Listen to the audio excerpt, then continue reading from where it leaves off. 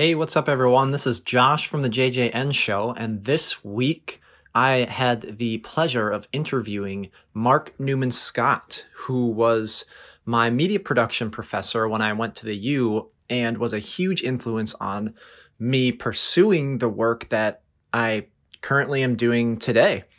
And as everybody probably has experienced, when you have a really good teacher through school, them and their teaching stick with you pretty much for life. So Mark had a huge influence on media production for me and learning these types of things. And so in this episode, we talk about everything from how he got into the media field when he started out to his teaching. And then, of course, we had to talk about movies and TV. So I hope you enjoy. What's up? This is the JJN Show. With Josh. With Jacob. With Nick. Thanks, Mark, for coming on to the podcast, the JJN Show, as it is called.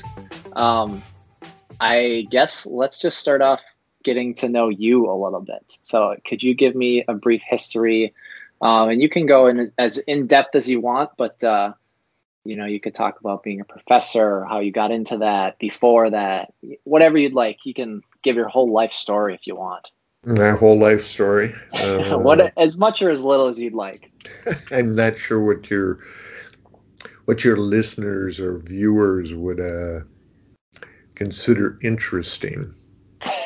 Well, why don't you tell me a little bit how you got into, let's say, production work? Because that's how I know you is through being a student of yours, and it happened to be classes about video production and media production and that sort of thing. So can you give me a little background on your background in that field? Okay, well, I've always been interested in art, and I always planned to study art when I got out of high school.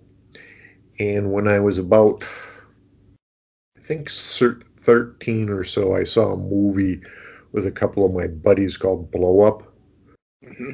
It's Antonioni film. And when I was watching it, I realized that somebody probably paid this guy to make this movie. And I thought, and the movie was about a photographer. And it just kind of struck me as something to maybe do someday. And so that was kind of my introduction to wanting to do things with photography and film and such. So when I went to the U, I originally was going to study ceramics with Warren McKenzie. Is one of the professors there. He's internationally known. Died not too long ago. He's well into his 90s, and he was still throwing almost right up to the day he died. And so that was kind of cool. And along the way, I discovered Imogene Cunningham, who was a photographer, and she worked pretty much throughout her entire life, and she died when she was 93. Wow. And at one point in her life, she was raising her 3 sons, and for about 10 years, she never took photographs outside of the house or of her kids or in her yard and stuff. And I thought that was pretty interesting that she could continue to still do that. So when I went to the U, we had to have a major, we had to have a minor, so I took a photography class, and then that led to taking some film classes, and I kind of switched from ceramics being my main focus to photography and film. And at one point I found out that what was then called speech communications, which is now communication arts at the university, had some video classes, and that if I took those classes, I could work for Media Resources, being a cameraman, for doing exciting things like recording professors' speeches, because there were a lot of the really large classes were actually watching all these TV monitors, like in parts of Northrop, for your anthropology or some of those types of classes, history and stuff. So that's kind of how I got into this. Interesting. So was photography and film, is that like the actual film that goes into the photography, or is it like a kind of a hybrid between photography and like film? We know digital video now, but like the Well, in the studio arts, filmmaking. they had photography classes, and at that point there was no digital. Right. Yeah. Everything was done in a dark room, and your beginning classes were all black and white just because of the cost of doing color and the cost of color equipment. But then they also had film classes where you shoot film Okay. and then edit it and tell stories or whatever. And so compared to now, it was pretty archaic. But was it still like the same type of thing, but instead of saying, going out and shooting it on film and then coming back and editing it by cutting it, or I don't actually even know how you edit film. Well, shooting film is considered destructive because Okay. you're actually cutting the Yeah. film and gluing it together. Sure. And so it's a very different process because you're sitting there and you're touching your pieces of film, and Sure. what you would do is you'd hang up a string and take some clothespins and take your different scenes and hang those up and such, and then you would have to take that print which had all the splices in it, and send it in for being developed. Mm-hmm. So it was an expensive process as a student shooting that kind of stuff, where I still have kind of a difficult time looking through the lens of my camera and thinking, well, I don't have to pay for this. I can shoot as many Sure. Yeah. many things as I want, which is why my photo library is about 100 gig. So Sure. That's funny. So then after the U, I assume you stayed at the U for the entire time and then graduated from the U, and then yep, I got my BFA at the University of Minnesota, and then I was so into the video part because yep. that was wonderful. You didn't have to pay for the film, and you could Yeah. record over things and such. I applied to graduate school, and I went to the University of Wisconsin for Okay. basically television production. Okay. And then what did you do from there then after the University of Wisconsin? Did you work at studios? Did you, I don't Well, know. what I did was when I was at Wisconsin, and there was a public access channel out in Middleton, which is kind of like a suburb of Madison, and they had a bunch of the students from one of my classes come out and show parts of their production and talk about it. But what intrigued me was what public access was all about, in that Mm-hmm. you train people off the street and teach them how to tell their stories and such. And so when I came back to Minnesota, that was kind of what I pursued. In Okay. my first job out of college, I actually was hired by a county library to set up their library access channel. That was part of my job, besides managing the film collection and photography collection, and I got to buy music for the being checked out. And Sure. so that was really where I got into public access, and I helped teach a class at the local cable channel at that point, who had just opened, to a group of people how to use portable equipment.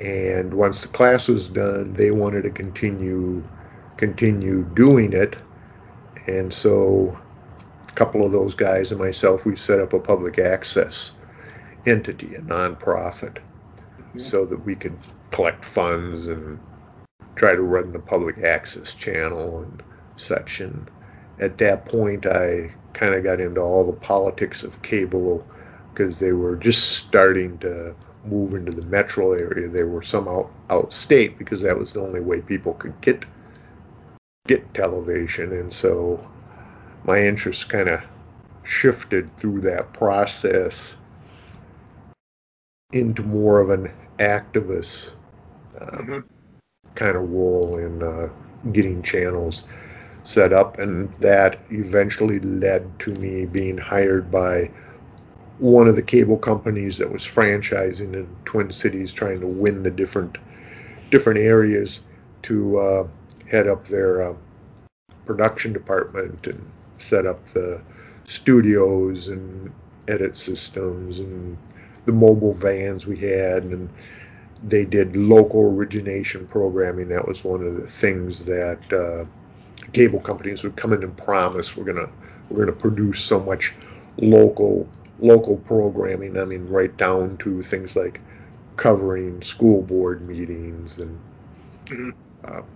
high school football. We did a ton of that. In fact, at one point, we covered the St. Paul Saints, all their home games, live, right from the first game that they played over at Energy Park. Oh, that's cool. So let's talk a little bit about public access television then, since you have some history with it and experience with it. How I know public access, and that's like nothing, right? I don't have any knowledge about it aside from when I think of like public access TV, I think of what you said, like the local coverage of like high school games and things like that. Like, lots of times there's hockey in Minnesota and baseball and football. And a lot of times it's, I think of like the kids shows, it seems like, and I could be wrong, but I always thought of like, there's children's programming and it's always on like channel 2 or, something like that. So what's the difference aside from what I feel like maybe the obvious of it being accessible to the public, which is, I assume that's what that means, public access. Like, what's the difference between public access TV and just normal, like TV that you can watch the sitcoms and that sort of thing on? Well, one of the deals with cable, and there would be a lot of companies that would come in and they make presentations to a city like St. Paul or Minneapolis, or in some of the suburb situations, 4, 6, 10, 12, 14 communities would gather together and they would be a franchise territory. And well, all the cable companies could come in and offer TBS and WGN and what the channels that were available when the franchising wars were going on. But the thing that was different is they would propose this local television. And one was called a local origination, which was production that was done by the employees of the cable company. And then there was public access. And the public access arm of it was to hold classes, manage equipment that they would check out to the public. So you'd take a class and you could check out a Porta-Pack. Or you'd take a class in the studio and you could book the studio and come in and make a show. But you as an individual from the community was the producer of that show. Okay. And so it used to be described as an electronic soapbox, where you could come in with maybe a community issue, or you could bring in somebody who you found interesting from the community and interview them. And the cable employees that worked in public access would teach those classes and then help people as they were starting to learn to edit or how to use the studio and stuff. But the employee wasn't the producer. Okay. So you could do what you wanted. And of course, that occasionally led to some things that the community didn't like. But that programming went only to that franchise territory. So like St. Paul's public access channel, which is still active, would only go to St. Paul, where the suburbs around it, like Maplewood and White Bear Lake, and they were all in a franchise territory together at one point, their programming would go to that community. And there were communities like Fridley and Columbia Heights, which were their own little individual ones. So the cable company would say, we're going to have this many employees, we're going to build you this many studios, we're going to have this many mobile vans and these many porta packs. And that became the difference between the different cable companies. That and how much of the area they were going to wire. How much were they going to bring it to the community? So when you got out into areas of like northern Anoka County, there are parts that weren't as populated. So it would become important to them, how far are you going to build out to where there's only 3, 4, 5 people per mile? Mm-hmm. Otherwise, all the channels the cable companies offered were pretty much the same lineups. So that kind of became the deciding factor, was how much you got to do. And I started working for the company. I was one of the first, probably 5 employees. And so I got to be in at the very beginning before we had even laid any hung any cable, because at that time they were still hanging it on the telephone wires. They weren't doing any underground construction. And so I get to do a lot of things I didn't even learn in school, like how do you build a studio? How big is it going to be? How do you run the wiring in there and such? So how did you learn that? Were you one of the people that the cable company was kind of like cable company educating on? hired me to set up the public access and the local origination. Okay. So then how did you So figure out then how to set a studio? we had obviously the first things we had to do was order equipment. Yeah. Some of that was described in the franchise agreement, what we would do. And because it was a large company, they had deals with certain vendors where we would get it. So we had some idea what equipment we were going to use. So really, the first employee I hired was a video engineer. Okay. And was this kid who worked for a company here in the Twin Cities, a video company that is actually still around, and he was looking to move up. And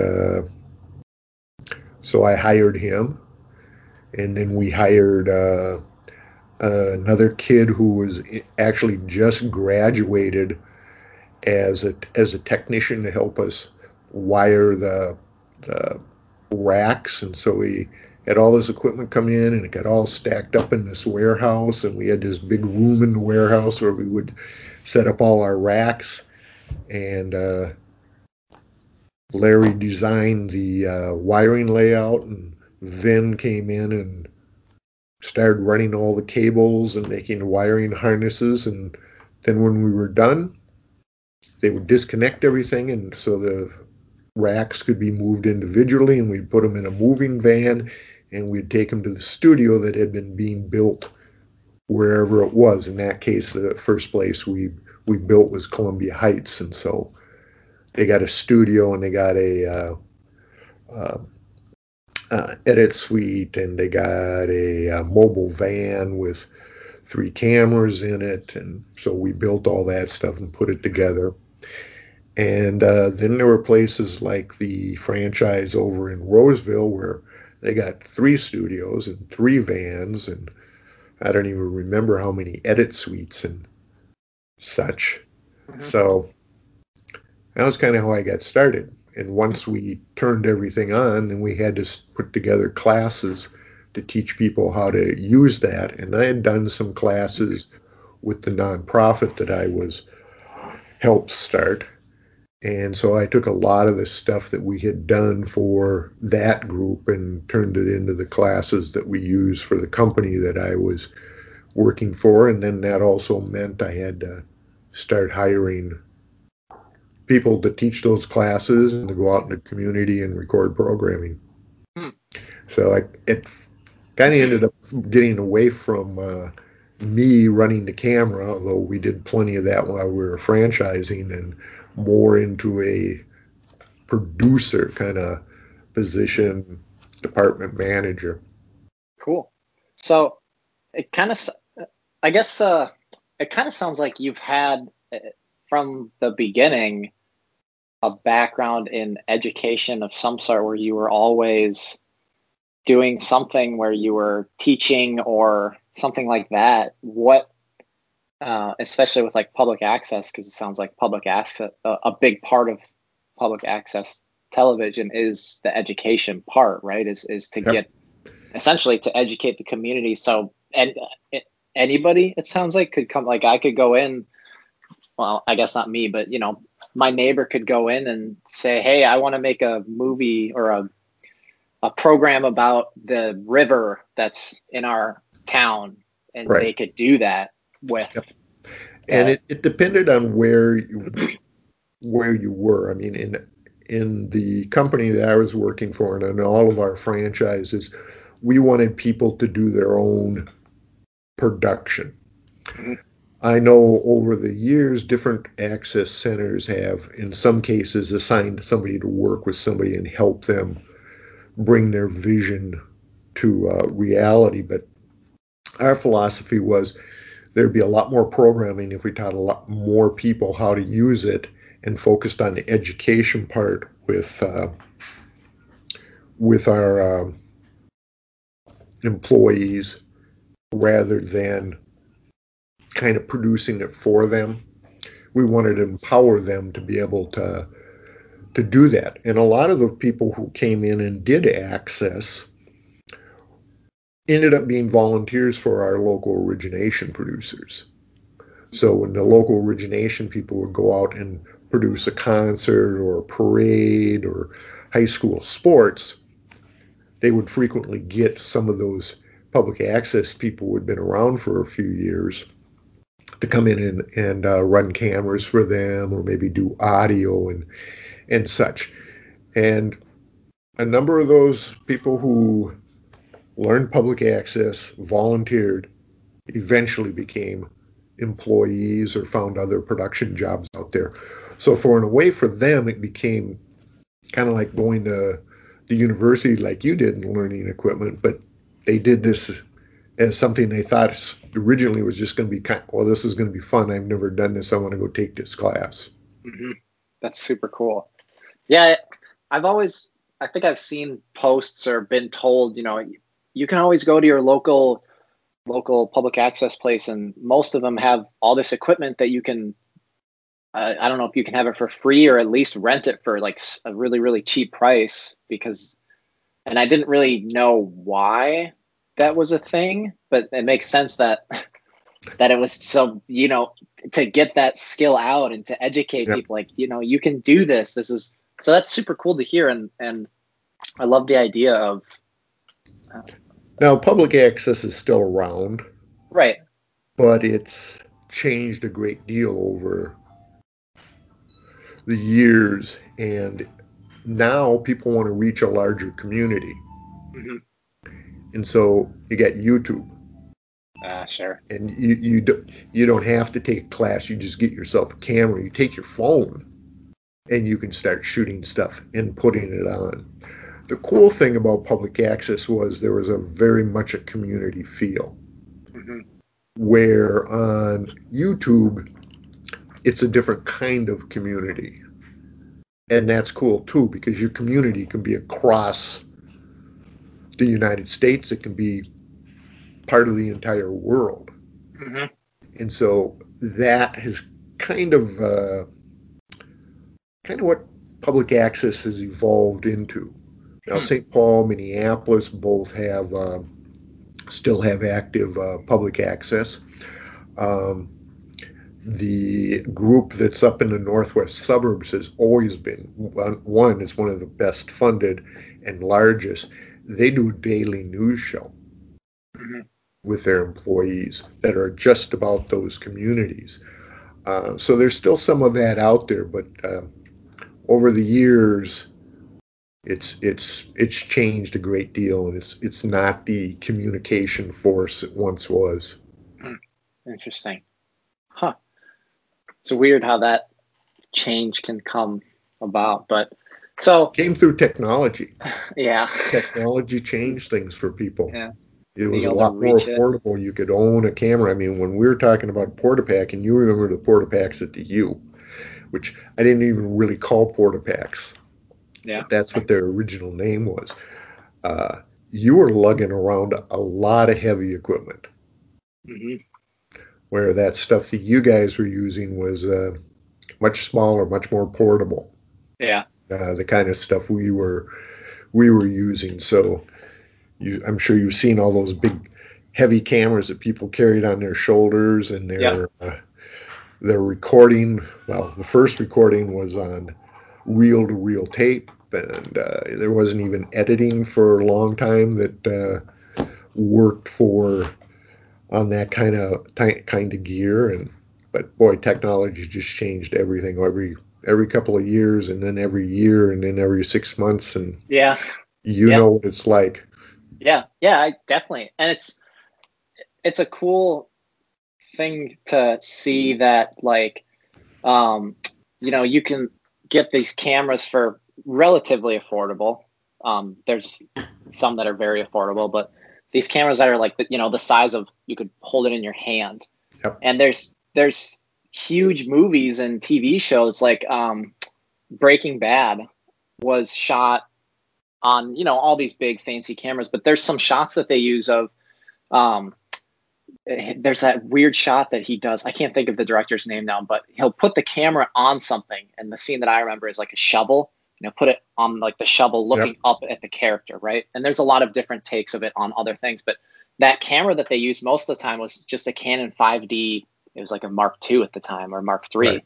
and that was a $1,000, $2,000, $3,000 camera. It's like this thing that the everyday person could own, and they're Yep. shooting on it for this TV show that is one of the biggest, most well-known TV shows in the last however many years, if not ever. It's interesting. And then with phones too, there's plenty of people that have shot full feature-length films on Yep. an iPhone, which Yep. is crazy.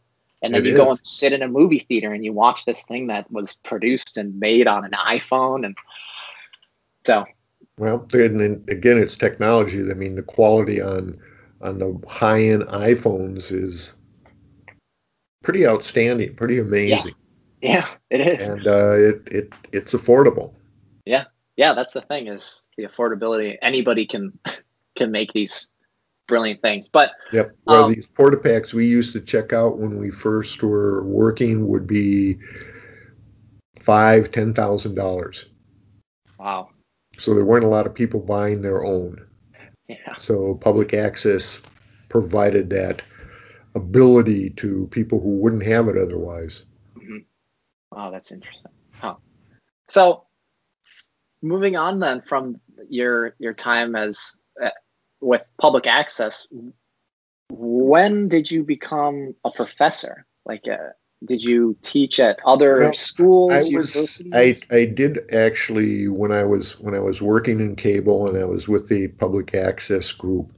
Um, Anoka, and I don't even remember. I think Anoka Ramsey came to our nonprofit and said they wanted to start some video classes, Mm-hmm. but they didn't have any facilities, and so we wrote up a studio class and a portable class and created an internship Mm-hmm. for them. And so I did that. Some of the people who ended up working for me did that, taught some of those classes, and we did that for several years. Um, then I worked for the cable company for a long time. Mm-hmm. I mean, about 25 years. Sure. And went through a ton of changes. And at one point, a new regime came in, and we're going to change everything. And the group that I oversaw almost all of our public access at one point had been passed on to the cities to run, which it should be. It should be a nonprofit. It shouldn't have been run by the company. We were a way of jump starting it for them. Um, Columbia Heights was the only franchise that never, ever started their own nonprofit. Mm-hmm. And so what I was doing was more on the local origination end. And I think I'd been working there for about 5 years. They decided they were going to start selling commercials on some of the channels that gave a minute or 2 minutes to the local company to run whatever commercials they wanted to run. So that meant we had to have producers who could shoot commercials, write scripts, meet with clients. And so they said, well, this is kind of production. You have producers. Let's turn this over to you. And oh, by the way, go out and hire a bunch of account execs to sell this, Mm-hmm. which was a challenge because I had a degree in art, Mm-hmm. not in business. Yeah. And so that became part of the job. And long story short, it got to the point where a new group came in and they said, we don't want to do your local origination anymore. They bought the company. I can't even tell you how many different companies I went through with not even changing the office I was in. Mm-hmm. And then they said, well, we want to start cutting back on the number of producers you have. And I'd gone through a number of different company changes, and at one point I knew what was going to happen. They were going to say, you're too expensive, we'll lay you off, you'll get a nice severance package. And now the company still sells advertising. They don't have any production employees. Hmm. It's all done by freelancers that they hire to produce their commercials. And economically, it's cheaper. They don't do any local origination anymore. So a lot of the high school games now get covered if there's a public access entity. If there isn't, then they don't get done. Sure. So at that point, I needed to find a new job. And some of my goals were, one, not to work for a large corporation anymore, Mm-hmm. to not have to go to a whole bunch of meetings as a department head, Mm-hmm. and to do something that was kind of like when I first started, which was, Sure. it was really fun. I Sure. worked with a lot of really great guys and such. But once it became more of a business focus than a community focus, it became not as much fun. Sure. And so I was looking to work for a nonprofit possibly, but like I say, something that didn't have a lot of meetings, didn't have a big corporate structure. And so I found out there was a opening at the U to teach video production, and I liked teaching when I was doing public access classes, and so I took the job. Now I found out the university in many ways is a very, very large corporation. Yeah. But fortunately, I didn't have to go to a lot of meetings. I got to focus on my classes. And the one thing about video production for me and why I always enjoyed it was fun. Mm-hmm. So it goes all the way back to being a little kid and playing with clay, and making animals, and doing art. So after you, I guess this is kind of a specific question, but as a video production professor, how do you know like what to teach people? Like, do you get a what's it called, like a curriculum that you have to follow, or is it kind of a thing that you go in as the Actually, experts and you decide? the it was interesting that some of the classes that I took were actually some of the classes that I ended up teaching, and that was 30 years later. Mm-hmm. But the classes had changed a great deal. And when I started, there were, I think, 3 production classes, and one of them was an audio class that didn't get taught all the time, that the guy that I actually shared an office with created. And so he and I got to kind of brainstorm how we wanted to do the classes. 3201 had been kind of the bedrock, the introduction to video production for a number of reasons, because studio production, you get almost instant results. You learn to work as a team. You see how things are put together, because when you're cutting between your multi cameras, you're actually editing. Mhm.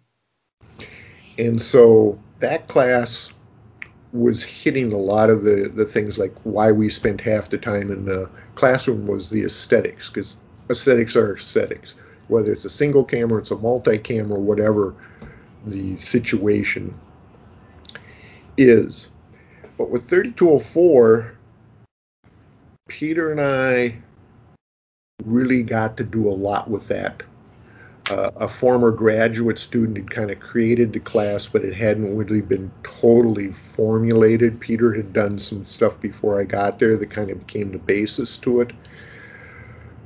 So we decided, these are the things that we need to do when we get to 3204. We needed to do more about storytelling, because that's really what production is. It's not paper and pencil, it's cameras and editing, but it's still it's storytelling. And so we needed to work on how we were going to teach that. And after I'd been there for a couple of years and teaching those classes, it became really clear to me that we needed a senior project class. Plus, the university was pushing for classes that weren't the typical sit down, do some research, write a large paper. And of course, there were some things they wanted to include in that, and that became the I used the production book as the part of the senior paper, and some of the elements we taught about audience and viewers and such. Um, so I put that class together. I made a proposal.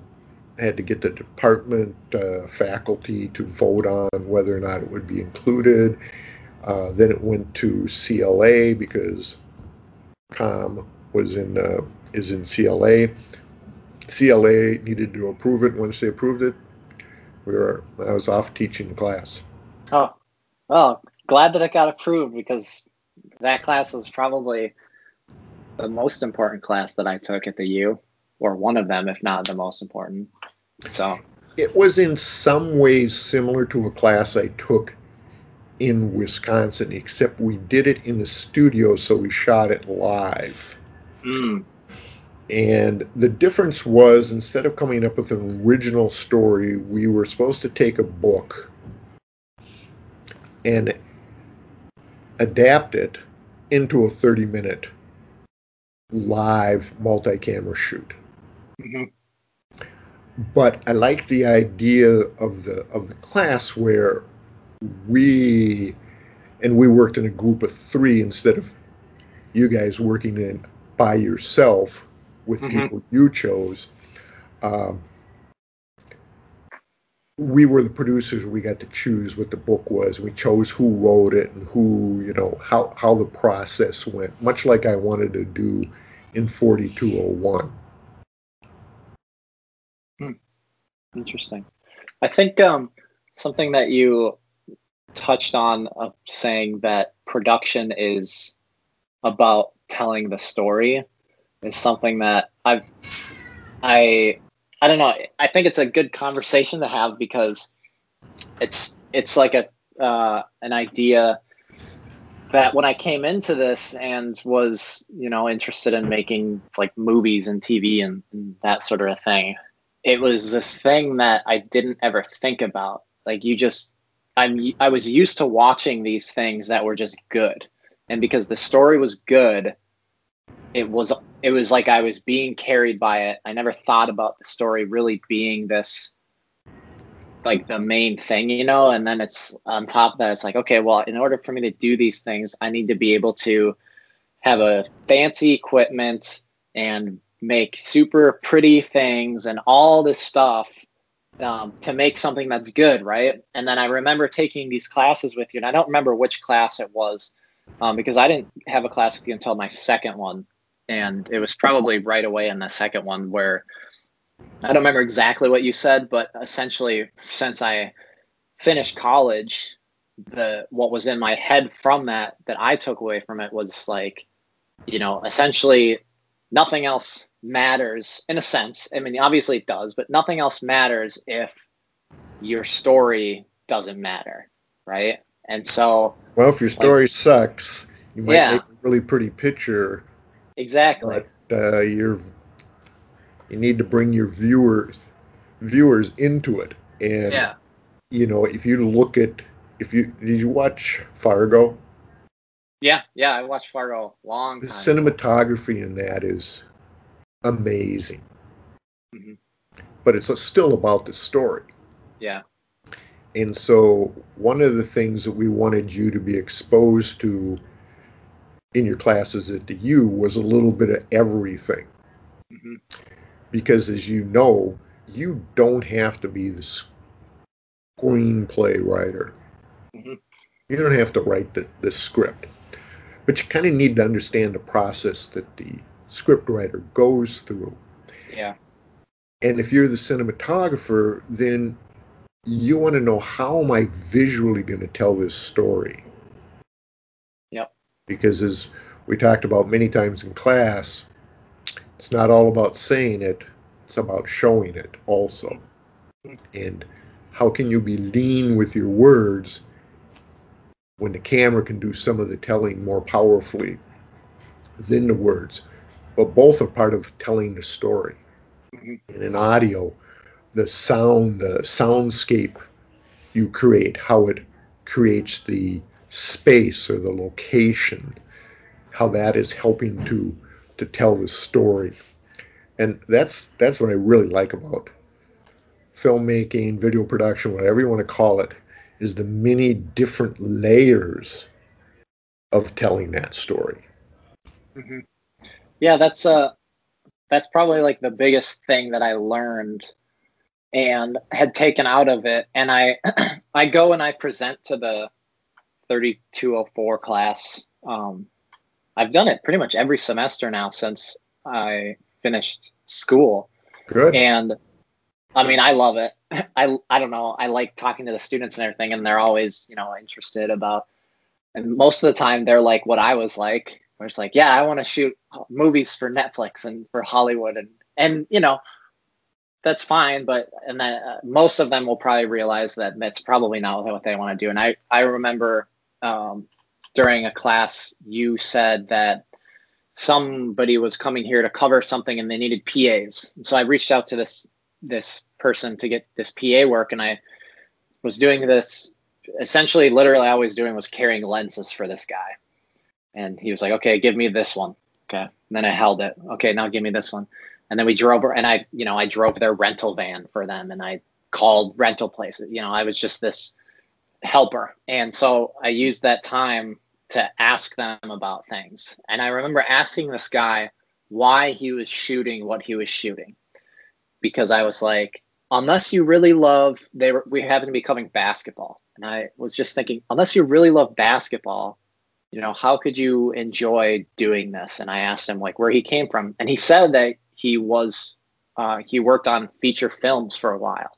And I just remember being like, that's so cool. Why aren't you still doing that? And he said, I hated it. I hated shooting them. And he talked about, you're with this crew and you're working for 15 straight hours and you don't sleep enough and you don't eat enough. And a lot of times people aren't very nice and all.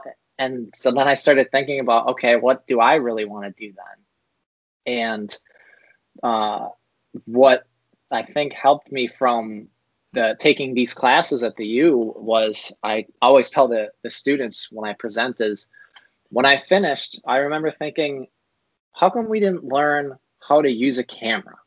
I mean, we learned how to use a camera, but right. I was like, how come we didn't learn how to like run a camera like a Hollywood cinematographer can?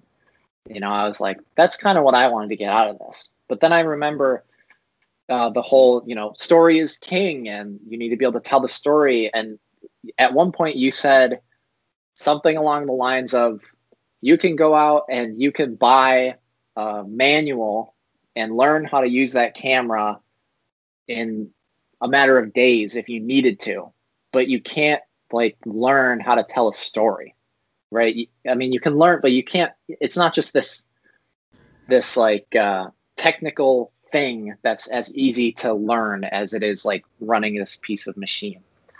And those weren't obviously the exact words, but coming out of that, I started to realize, a year or 2 years later, as I started shooting more things and working with more people that were really good at cameras, but weren't as good at telling stories.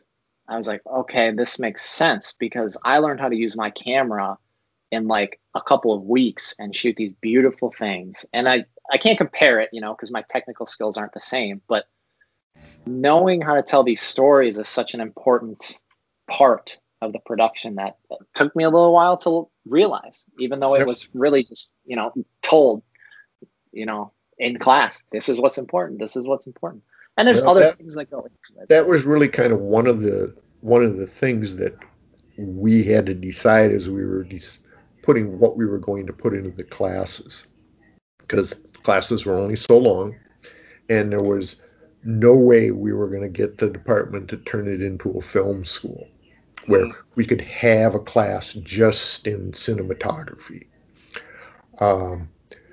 where you spent a lot of the technical. And so our feeling was, for people who were getting a liberal arts education that were interested in production, the best thing to teach them was about story. Show them how they can use a camera to help tell that story, how they can use sound to tell that story, and cross our fingers that those who really love the technical, like Ben Inky, who you had on, he's pretty much self-taught when it gets down to the real technical part of the camera. But hopefully, and I believe, he has a good foundation in storytelling from the stories he told in class and the things he's done since then.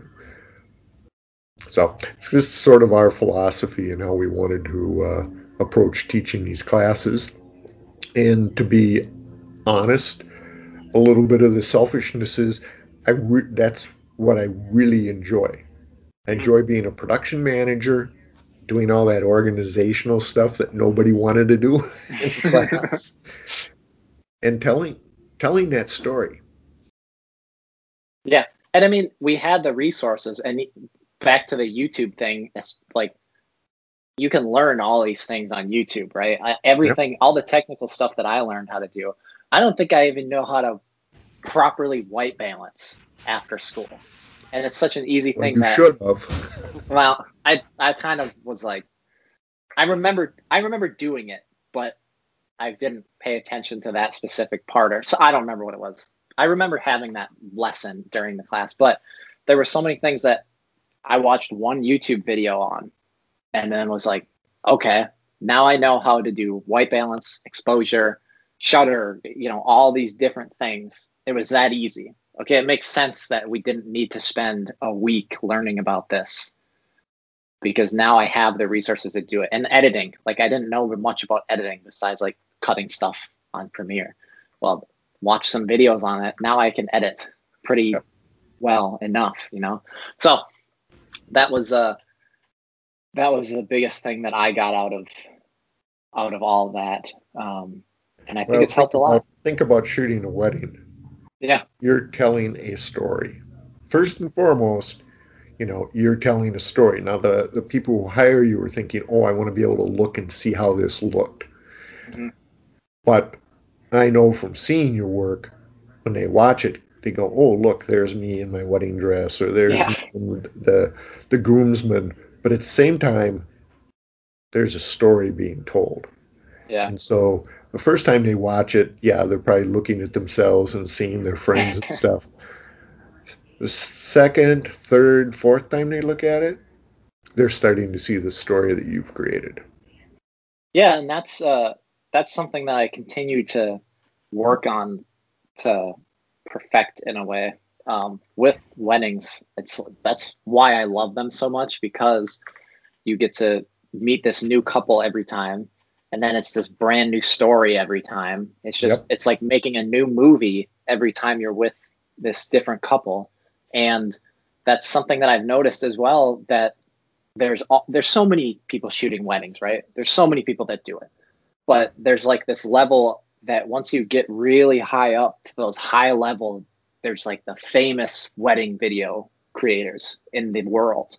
And when you start shooting weddings, and if you really get into it, you know who these people are. There's like these top 10, 20 people that are making tons of money, but they do it because they love it. And the reason they're up there, you realize, is because, obviously their work is beautiful. They have done this for so many years. They know how to use their camera. They're beautiful shots. They're like cinematographers in their own wedding art way. But the reason that they're separated is because they tell these amazing stories. It's like Yep. there's this level of people that just go and shoot super beautiful weddings still, but they're all the same, right?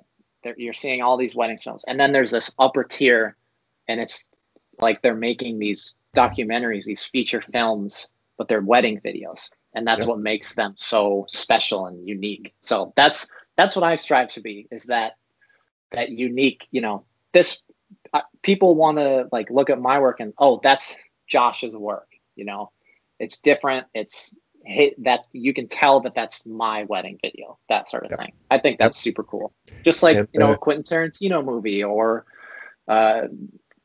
anybody else. I can't think of anybody else off the top of my head, but they all have that, it's their movie, the Coen brothers, all of those people. yeah, because in all their cases, the story comes first. Mhm. And when you shoot a wedding video, you're making a documentary about that day or whatever, how much they allow you to invade their life and tell that story. And in a lot of ways, your clients are your executive producers Mhm. because they're telling you some of the things that they want you to include. Mhm. But they're like any other client, whether it's a client for a commercial or an industrial film, you kind of know what the story, what they want told, but they don't know how to do it. They don't know how to put Yeah. it together, Yeah. uh, and that's where you come in. Mhm. Yeah, that's cool. A funny, like, interesting thing that I heard somebody talking about was, and this can be the last thing I talk about wedding videos on, but a guy was talking about, it was an interview with one of those top creators, because everybody wants to know, how do you shoot wedding videos and get people to pay you $20,000, $30,000, this crazy amount of money, and I can't even get paid me $500. And he said, he shot this wedding video one time, and he talked with the couple, and this couple was amazing, and they were super fun and outgoing, and it was going to be a great video. And he goes into the day, and he always goes into these wedding days looking for a story to tell. That's, there's always the story of the couple, obviously, because that's what the wedding's about. But he said he came into this day, and there was this old retro beaten down bus that they had brought. And he thought, this has to be a story. And so he made this wedding video, and the story was intertwined between this bus that had to have had some sentimental value to the couple and the family, and the couple's wedding day. And he intertwined these two things to make this story about this. And the interview was just so interesting, because you realize that how many people would have thought of that? It's a bus. Oh, that's cool. Maybe I'll get some cool shots of them kissing in front of it or something like that. But how many people would have thought, well, tell me about this bus? We're here. Why is this here? Maybe talk to the father, the grandparents, the sides of that. So that's what I think about when I think of how to, I don't know, separate yourself in making weddings different or anything like that. But Well, we it can makes move your on. work so much more rich to Yeah. have a story like that because it reveals something about these people and these pretty clothes they're wearing Yeah, and exactly. why they're making this and you're talking about it, what you're showing is you have a passion for what you're doing. Mhm. And that's what makes work fun. Yeah. Now, Yeah, it'd be exactly. nice to make that $20,000, $30,000 a wedding Yeah. video, because you can pay the bills, you can get better Right. equipment and such. But when it comes right down to it, it's it's being passionate about what you were doing. And while when I worked in cable, I thought I did a lot of important things. I hired a lot of really cool people, and it became part of their career.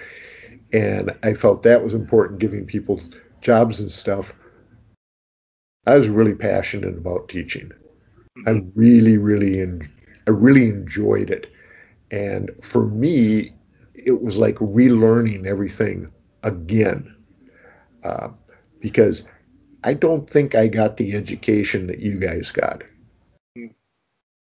And part of that was because a lot of my photography, well, some of the photography teachers, and in particular the some of the film teachers, I didn't feel like they really cared about teaching. Sure.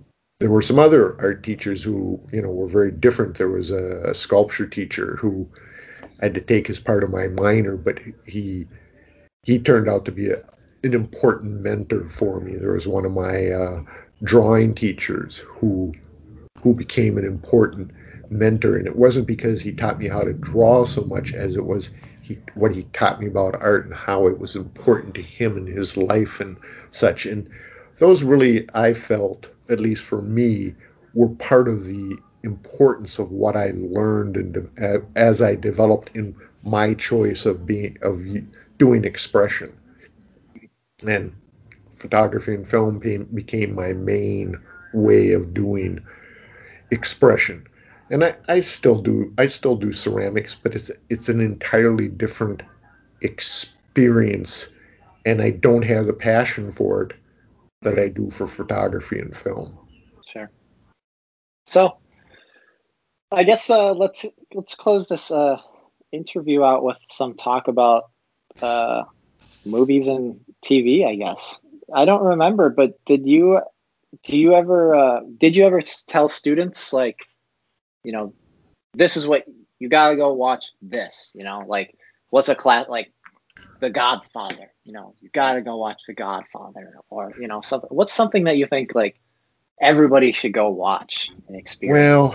I don't know that I can say everybody should go watch, because everybody has different sensibilities and such, but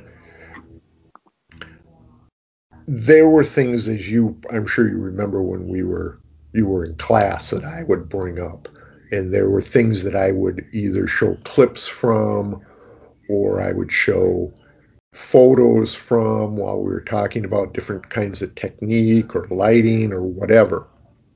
And those were usually from things that I thought were really good. And I told many students, and I know I always talked in 4201 in or 4204 in the um, early in the class, that The Wire was one of my absolute favorite television shows. And while I think it's well made technically, it all comes down to the story and how the characters were so well developed that were in it. How they were all individuals, and you understood their motives and such. Um, and it could have technically been not as well made, but it would still be an interesting show because of the story and such.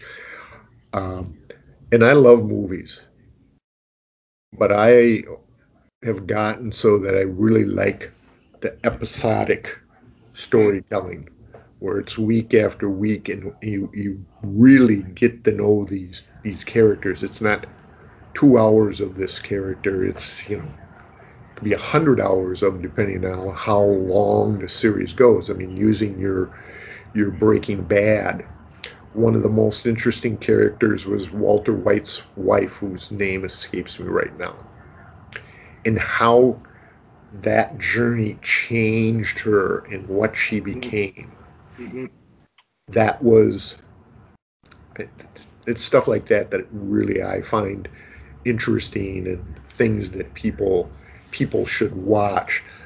A lot of the minutia on why I think something is good most audience isn't going to care about, because what they care about is the story, whether they like the story or they don't like the story.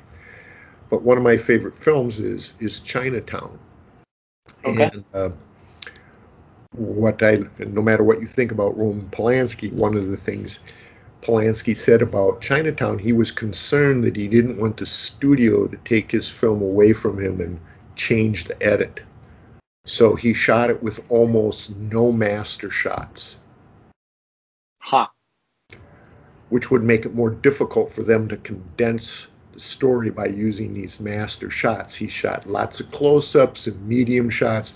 He used wide shots only when he needed to create a sense of location and space. And so it's that kind of some of that behind the scenes stuff that I really enjoy and what I really like. But I think it's also a very interesting story, which is based on a true story of what happened in Los Angeles with the water and such. I'm a big fan of old black and white films. Okay. One, just because it's a different style, and you can see that there were different things going on in the world that why they did this. I mean, a lot of the stories were not about the downtrodden, the people in the movies. They always had enough to make it in life, and some of them were rich. It wasn't a reflection of what society was at the time and how that changed, and how film and television reflect the times. I mean, the difference in the movies about Vietnam and how they changed, and you look at Stanley Kubrick's Full Metal Jacket compared to John Wayne and the Green Berets. They're both about the same war, but the way they're handled, how they tell it, is night and day different. Interesting. Oh, that's cool. I have not seen very many black and white movies, unfortunately. I should probably do that. Watch some. Yeah, it's interesting to see what they're working with. It reminds me of when I was in art school, and in drawing class, obviously, we had a piece of paper and a pencil. Yep. And we maybe advanced to chalk or pastels or something. But then you take a painting class, and you're working in an entirely different medium with a different kind of freedom and parameters that you work in. It's like what you choose to shoot as a photographer. And one of the things that it took me years to figure out is what do I like to take photographs of. Early on, I wanted to be a street photographer. I wanted to be like Gary Winogrand and people like that, and taking lots of kind of candid pictures of people in situations. And now I've gotten so I really like taking more quiet photographs of buildings, or I especially love walking around and looking at what's on the ground and taking pictures of what's on the ground.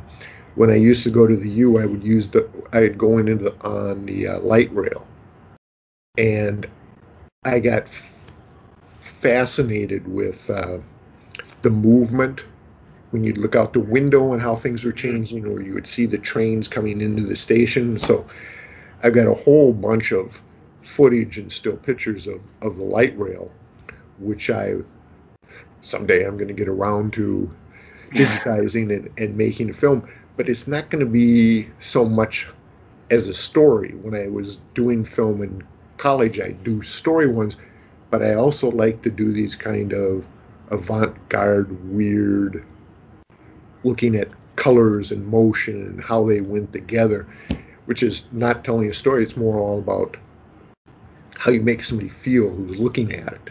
And I used to go to this group at the Institute where they would show their films, and it was always interesting to hear the critiques. And one film that really stuck in my mind was there was a guy in a room, and there were blackboards on like 4 walls, And it seems like it was 40 minutes long. I don't know that it was. And all this guy did was walk around the room and draw a line on the board and then go to the next one and draw. And that's all he did for the 20 minutes or whatever it was. It was kind of insane. Huh. And most of the people who were there showing their films were really angry with this guy for putting them through it. And when I thought about it then and I thought about it later, it was like, it was more about the experience of watching it, feeling the tension in the room, the people looking around, and then the anger that was let out afterwards than it was about what he did. And now I have no idea why he chose to do that, because it got really boring after a while watching the same thing over and over. But I've always kind of liked making avant-garde films, so that's probably what I'll do with my light rail footage and photographs. Interesting. Huh. Well, I like what you said about how you make people feel and how that movie made you feel, and the room, and that makes me think of we saw The Lighthouse. I don't remember when it was, but the recent one, which I think happens to be in black and white as well. But I remember I took my girlfriend at the time to see that movie with me. And, I'm always like, hey, let's go see a movie. Let's go see, I want to go see movies. She's not so much into movies, that sort of a thing. And we went and saw this movie. And I knew that it was shot in a certain way and that it was going to be kind of, an uncomfortable horror type of movie. And we came out of it and she just hated it. Just absolutely. But I was like, I just said, that means that they did a good job, right? Because it wasn't like the story, and it wasn't like it was a bad movie. It was great. But so many people probably came out of it like, I never want to see something like that again. Like that, I hated how I felt. Mm-hmm. And sitting in the theater, you could just feel the energy of the other people. I don't remember when this movie came out, but just everyone's sitting there, and it's kind of like, I just imagine everyone was kind of like crunching up in their seat. It's like, I can't even watch this right now, sort of a thing. So that's a good point to bring up for them. The worst thing you want to do is show somebody a piece of art or a photograph or something, and the first thing they say is, that's interesting. Now, if they say that's interesting after some conversation and some critique, it's different. But when the first thing they say that's interesting says to me, if I'm the artist, yeah, you really didn't like it that much, but you don't want to say, I really don't like that. Or I'd really rather hear, I really don't like that, and this is why I don't like it. It's like we used to say in class, every film isn't for everybody. Mm-hmm. Every piece of art is not for everybody. So, yeah, I agree with you what you were saying about The Lighthouse. I mean, but that's what you want, right? I've talked to a lot of people about this, but I would rather make a movie or a piece of art or something, create something, and have people on both ends of the spectrum. I'd rather make something and have people absolutely love it and have people absolutely hate it than make something and have everybody just kind of be like, oh yeah, that was good, because there's no feeling. At least in the first one, you have these extreme feelings on both ends, right? You're creating this thing that everyone is feeling. And so it's interesting. We can end it on that point. Think of that. Just make sure to create things for feeling, right? So cool. It's part of it. Well, part of the process. Thank you, Mark, for coming on and having a chat with me. It was very interesting. Thanks for asking.